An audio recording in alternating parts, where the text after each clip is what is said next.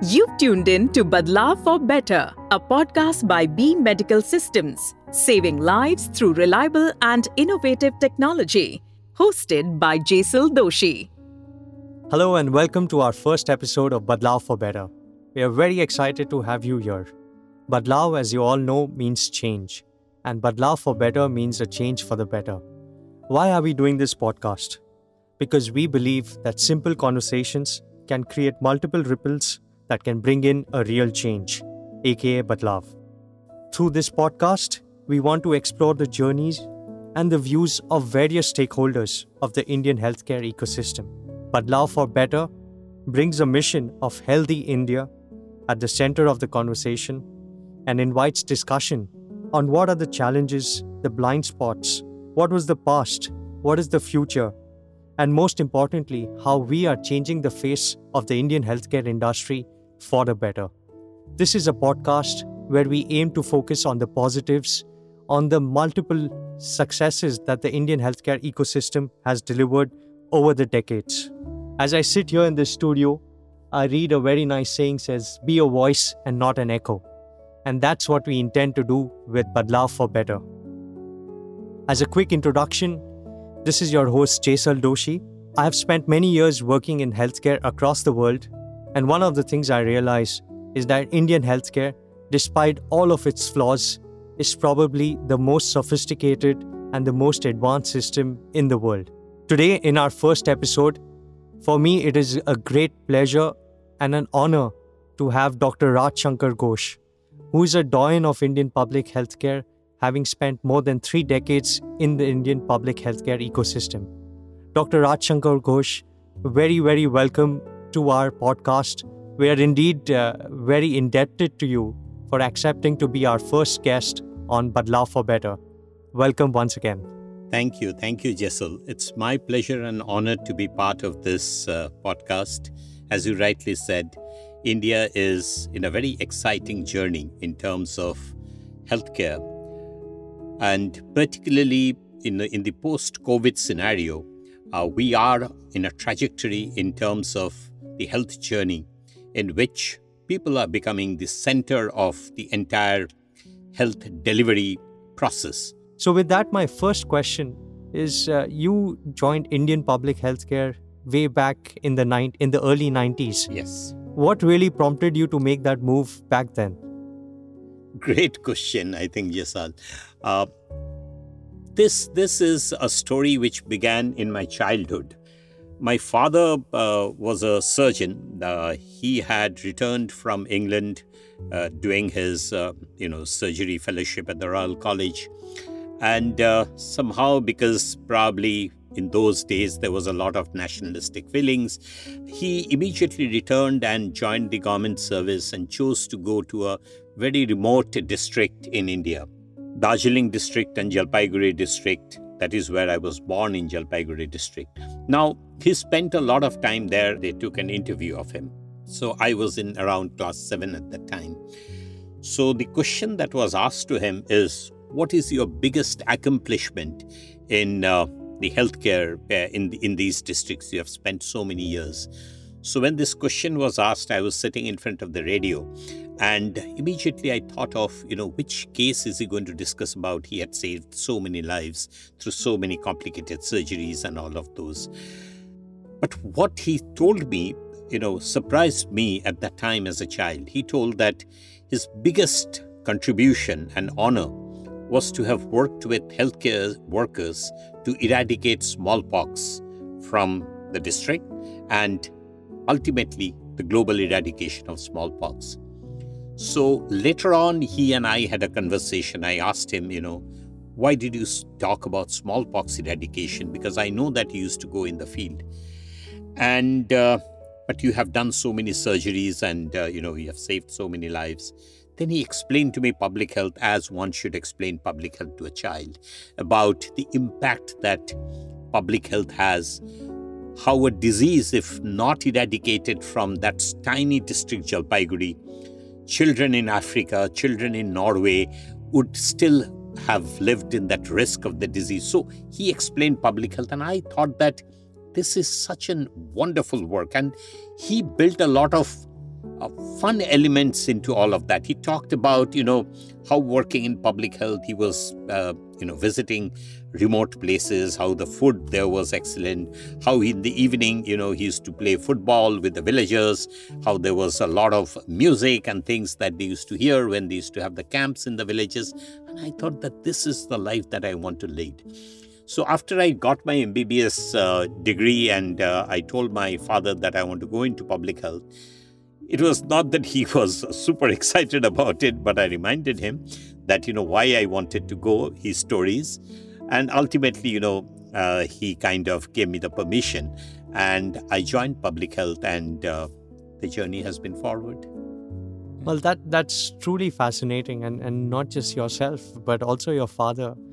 And I think a great learning for youngsters who are looking to join public health. Just moving forward, now having spent 3 decades, you've certainly accomplished a lot. India has accomplished a lot. And one of the biggest milestones, for example, is the global eradication of polio, which has happened during the time you spent in public health. But what really drives you even today? What makes you turn up for it for the next morning and to keep continuing in public health? Right. That's a wonderful question. 3 things, Jasal. The first thing is that every day I get up, I just think about, the kind of work that I will do on that day. And that work is an unfinished work. For example, if I give an example of, vaccines on which I have been working for a pretty long time, vaccines and infectious diseases, the children who have not received doses of vaccines, a single dose of vaccine, they live in very remote areas. And I have seen their faces because I have traveled to the field. So in the morning, if I get up and I think that I'm going to work on, the 0-dose vaccine children, it's not a data that comes to my mind. It's not about, 13% children are missed. It's about those faces. And every face has a story connected to it. So I think about those faces. I think about those people. I think about where they live and how it is so important for us to find ways to reach those people. So that's one aspect, the faces that I remember. And immediately I get inspired to really go out and start working on something in order to change what needs to be changed. The second thing which is very important is that the kind of, as you rightly said, the impact it has made. When we started discussion on the polio eradication or elimination from India, I joined the first batch of WHO surveillance medical officers in 97. I had never seen a case of acute flaccid paralysis which presents as a polio. I was very nervous. Will I ever see a case? Will I, ever this disease go away? Do vaccines really work so well that, the disease will one day be wiped away? Just 2 years before the disease was wiped away from India, we had so many cases in India. Everybody was nervous. But miracles, it's almost like a miracle that the vaccine worked, and till date, we have so strong surveillance, but we haven't found a case. So just to know that I'm working with something that works so well is an inspiration that, we really need to make this work so well that we get the impact. So that's the second aspect, that I know that I'm working with something which is going to give me the rewards and the results. The third thing is that it's a little bit about, that nationalistic feeling that India is today one of the leaders in terms of vaccine. We call it about vaccine production, vaccine delivery. We conduct the largest campaigns. When I talk to people outside of India, when I talk to on social media, LinkedIn, Facebook, about India's programs, there is so much excitement amongst, global audience. There's so much of, there are so many questions about, how we do. So we have set a standard, and I really feel very blessed that in some tiny way, in some minuscule way, I'm a part of that ecosystem which works on vaccines and infectious diseases. And I think I have a commitment towards this nation, towards the population, in order to really do this program well and contribute. So these are the 3 prime drivers that I have every morning I get up. go to Well, work. You've tuned in to the first episode of Badlav for Better, an Indian healthcare story. it's very humbling to hear this. After spending so much time, your passion, your vision for the future, and most importantly, the human emotion that you Yes. spoke about. I think that's very real and just cannot be replaced. So just taking this forward, you mentioned three different areas. One was emotions. The other Absolutely. one was, let's say, new technologies Success, and yes. things that actually work and eliminate and help elimination of various diseases. I think the COVID vaccination Yes. was another astounding success for Absolutely. India. And I think the third one, which is the nationalistic element, Mhm. maybe taking off from the third element about the Yes. nationalistic element, I think India has done an incredible job. Uh, I remember many naysayers talking about COVID, especially saying India would never be able to vaccinate so many people. Especially during the second wave, you would remember the kind of images Mhm. that were portrayed around, especially in the foreign media. Mhm. But I think the government has done a fantastic job, and it's also done a job with a vision. It's Yes. not about just vaccines, but it's also about how do you get vaccines to the Yes. remotest locations. And again, in a country of India's size and the kind of terrains that India has, it's a huge challenge. Yes. So maybe to kind of talk a little bit about that, because I'm sure our audience is interested not in understanding how a vaccine reached somebody in Mumbai, but how did it reach, for example, somebody in Jalpaiguri Yes. or in a very remote location. Yes. And you've traveled far and wide. So would be great to hear a little bit about your experience on this specific topic. Right. So, one of the things that we will have to understand, if you're talking in the COVID context, is that India had two unique advantages. One was experience. India had conducted some of the world's most complicated, complex, and largest vaccination drives, Mission Indradhanush, the Pulse Polio program, the Measles Rubella drive. So India had experience of how to conduct large campaigns.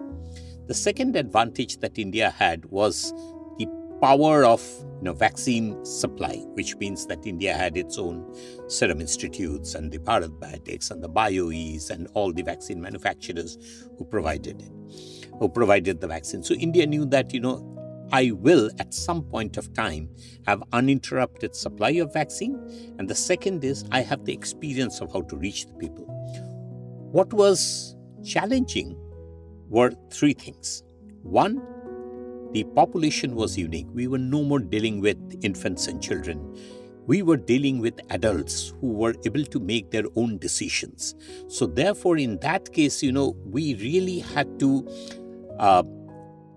convince the adult about the value of COVID vaccines, because there was a lot of negative, as you rightly said, there was a lot of, and not only say negative, but there were a lot of controversies that were coming up across the, global media about, vaccines, about COVID. There was so much of lack of knowledge about the disease. So that was a very complex environment in which the right information had to be disseminated. So that was one challenge.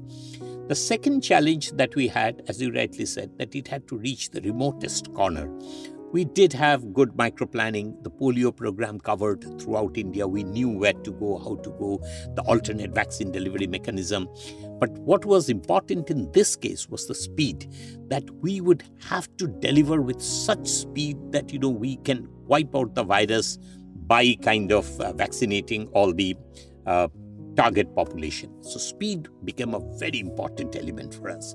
And the third most important thing that was there was that there were these various waves that were happening parallel to the vaccination drive. So it was not just that, the vaccines had a free flow. There was so much other complexities happening. There were, these waves happening. There was a fatigue amongst the health workers. There were, concerns among people about the vaccine. So all of these different types of elements which were disrupting the vaccination program, every time we had to actually challenge that. How did we do it? We did it by doing, again, three things. One, we were truthful in a sense that we let data and science be the commander of all our activities. So much criticism that vaccines have been, developed in such short period. How did the regulatory mechanism go well? Now, we knew that we cannot please everyone. The government of India knew very well that they cannot please everyone. What they needed to do is that whatever evidence they had to work on that evidence truthfully. The second was dissemination. Every evening, there was a public kind of declaration of, how many were vaccinated, what was the status, what was the policy and all of that. So dissemination happened very well. And the third thing that happened very well was the global collaboration. Every day, there was a very good, conversation between the Indian scientists and the global scientists around what was happening in terms of the virus. I'll end, this particular conversation with a very interesting anecdote. So way back, I think it was around 2002 or 3, one district of Jharkhand, Bokaro district, there was the program, the pulse polio program was not happening well. So, we were frustrated that the program coverage is going low. There was a lot of chaos and everything. And therefore, we, from the WHO and UNICEF, we went and talked to the health minister and the secretary. And then, there was a change in the district. The district magistrate was changed and all of that happened. A new person came. And then what happened is that within 3 months, everything changed. Suddenly, the program became very well, the coverage became very well, the supply became very coordinated and all of that. So we decided that, we will go and see as to what is actually happening. This is data.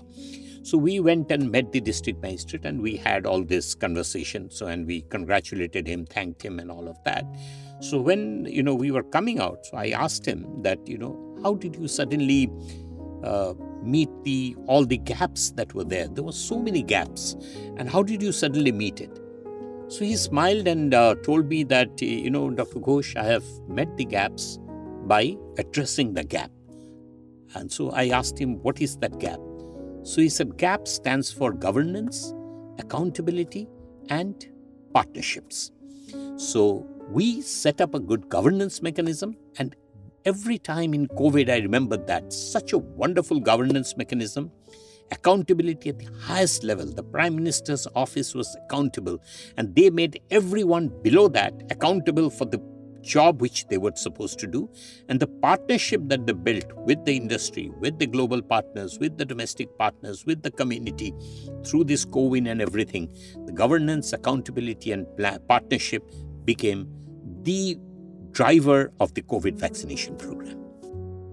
That's probably the most succinct but most articulate explanation of how we went about our COVID vaccination program. So thank you very much, Dr. Ghosh, for that.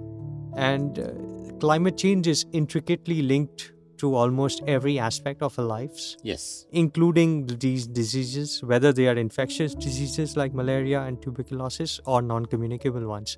So what is your perspective about climate change and public health care? Wonderful question. And that is the question that I think is being asked at every corner of the globe today. So the concept of health has now moved to something what we call One Health. One Health is basically the coordination between animal health, human health, and the environmental factors. Now, we have understood very clearly that we will not be able to address animal health separately, will not be able to address human health separately. And both of these, we cannot solve the problems unless we, address the environment issues. So almost, I think I was reading somewhere that 50% of diseases that happen in animals are actually transmissible to humans. And all of these are dependent on the environment. If we do not address the climate change issues at this point of time and the various factors that are leading to the climate health change, then we will not be able to change the kind of threats that we have to our human lives. We will not be able to address the threats that we have to the, lives of our animals and the poultry and livestock and all of that. So therefore, India is a signatory to the global kind of commitment to progressing One Health. India, I would have loved India to have done much more on it, but obviously there were disruptions in between. We have a right start that we have made a commitment. We are working on the policy. The implementation part still needs to happen in a much more robust way. But there are institutes which are designated, like the Indian Council of Medical Research, the Department of Biotechnology. Where we have a gap is that this is not just the job of the Ministry of Health and Family Welfare. This is the job of the Ministry of Animal Husbandry and livestock. This is the job of the Ministry of Environment. So all of these really need to come together and have a blueprint, a joint plan, and a joint, not only a plan, but an action plan about how they're going to move together. So that, I think, needs to happen. I hope, these authorities under the leadership of the Prime Minister's office, because that is where the thrust is. The Prime Minister has spoken about One Health being one of the top priorities of the country. We make good progress in that. But it needs to happen, and it needs to happen as soon as possible.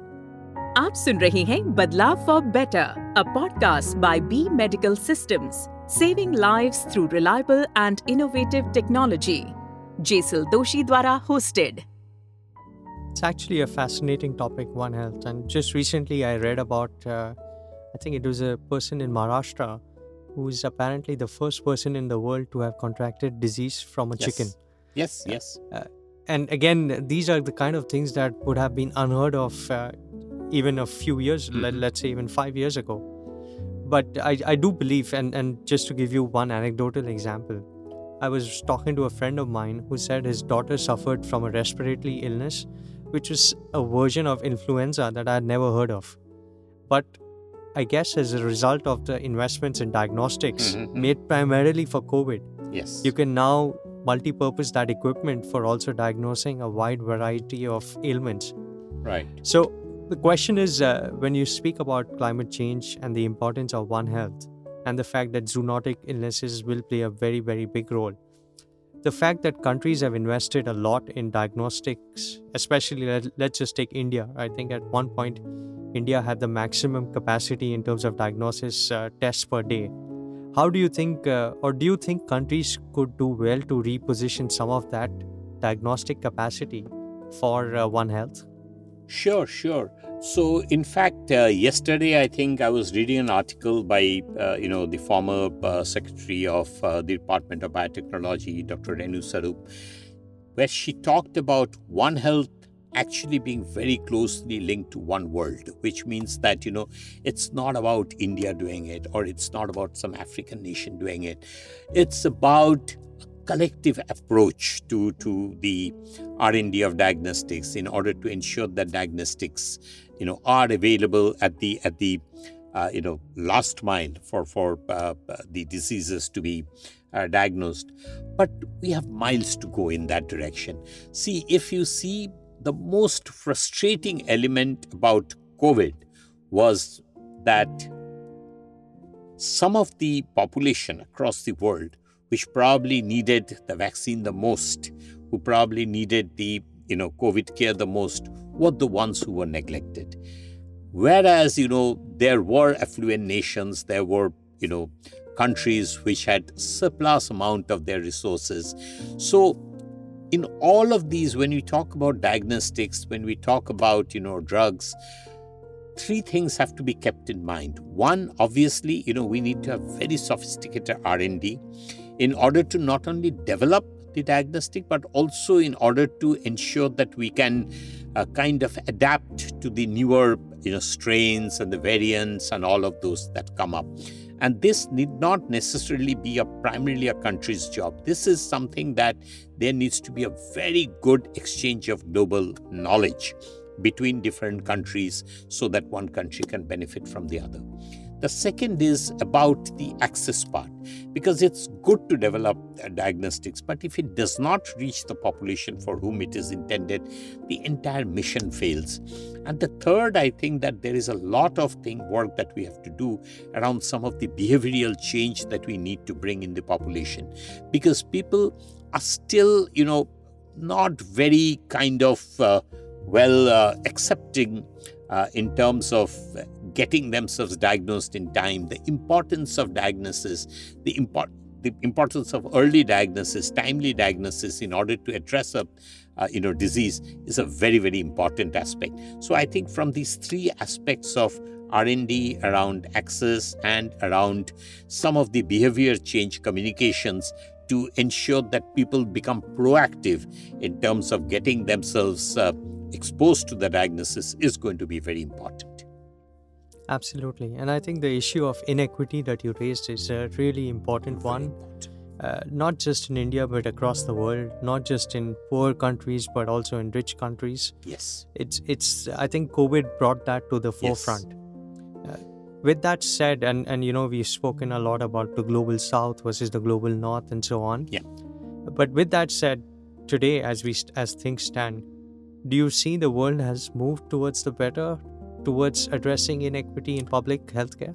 So I'll say, three things. One is that at least, with COVID, we have acknowledged that this was a major problem that you and I are talking of today, that the whole world is talking about today. That Seth Berkley from Gavi says that, that is an area probably where we could have done better. WHO says that, we failed to really provide equitable access to vaccines and the other, solutions. So that part is very important, that we have acknowledged and we have understood. The second is that if you ask me that have we moved on in terms of better collaborations, that only time will tell. That when a crisis happens, we don't know how countries will behave. But given that ultimately it is about humans, it is about leaders who are humans who will make decisions, not robots. Therefore, we will have to keep in the back of our mind that all the fallacies of, equitable distribution will continue to remain. That is, countries will try to protect their own population. Countries will first ensure that country first, the world next. It's not going to be that, the world first and my country next. It's never going to be that. So for that, we have to prepare every country to build some kind of an infrastructure, or not only one country, maybe a regional, at a regional level, some kind of capacity to ensure that the interest of those populations of those countries and those regions are maintained. For example, a South Asia hub, where India is already a leader in case of vaccines. When countries like Bangladesh and Nepal and other friendly nations, they fell short of vaccines, India stepped up. Vaccine Maitri, we supplied. So therefore, in Africa, we need to do that now. There are, some countries which do have some capacity, but again, that needs to be many, many times, scaled up. And the third thing that really needs to happen is that there needs to be some kind of a commitment in terms of investment. I still think, and not only it's proven by data, it's not about my thinking, is that the investment is still much suboptimal. We have to raise our investments in order to prepare for the diseases that come, in order to address the diseases that exist. And that investment must be made in the health systems. Absolutely. And I think there is, as you said, a great realization, but really on the ground in terms of commitments, in terms of dollars being invested, we don't see that yet across the world, not just in India, but globally. I would love to carry on with this fascinating conversation with you, Dr. Ghosh, but unfortunately, we run out of time for our first podcast. We will continue with this extremely insightful conversation in our second podcast. So listeners, stay tuned in, and thank you very much for joining in for our first podcast of Badlav for Better. You were listening to Badlav for Better, an Indian healthcare story, a podcast by B Medical Systems, saving lives through reliable and innovative technology, hosted by Jaisal Doshi.